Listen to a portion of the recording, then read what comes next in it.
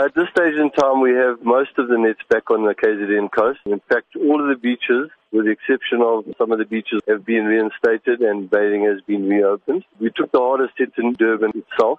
We're still busy with those nets there. But we would like to think that we'd have everything back in order by Friday. But I must just stress that most of the Durban beachfront is now already back open again.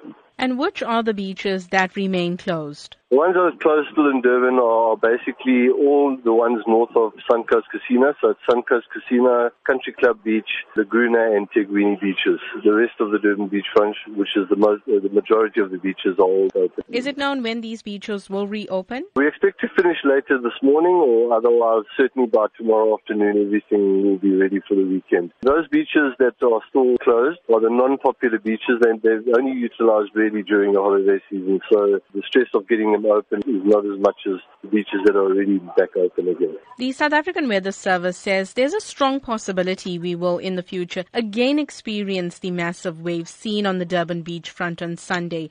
What is your caution to members of the public? I must admit I was astounded to go down to the beachfront on Sunday and see people running down towards the water and then running away from those size waves and things that were coming up the beach. People need to be a little bit careful and listen to the lifesavers, listen to the members of law enforcement that are down there, because I must admit I'm very surprised that no one was seriously hurt, seeing the behavior of the people. It's ignorance of the power of the water, and I would just suggest that people be a little bit more careful when they do go down to the water's edge, especially when we have these high surf conditions.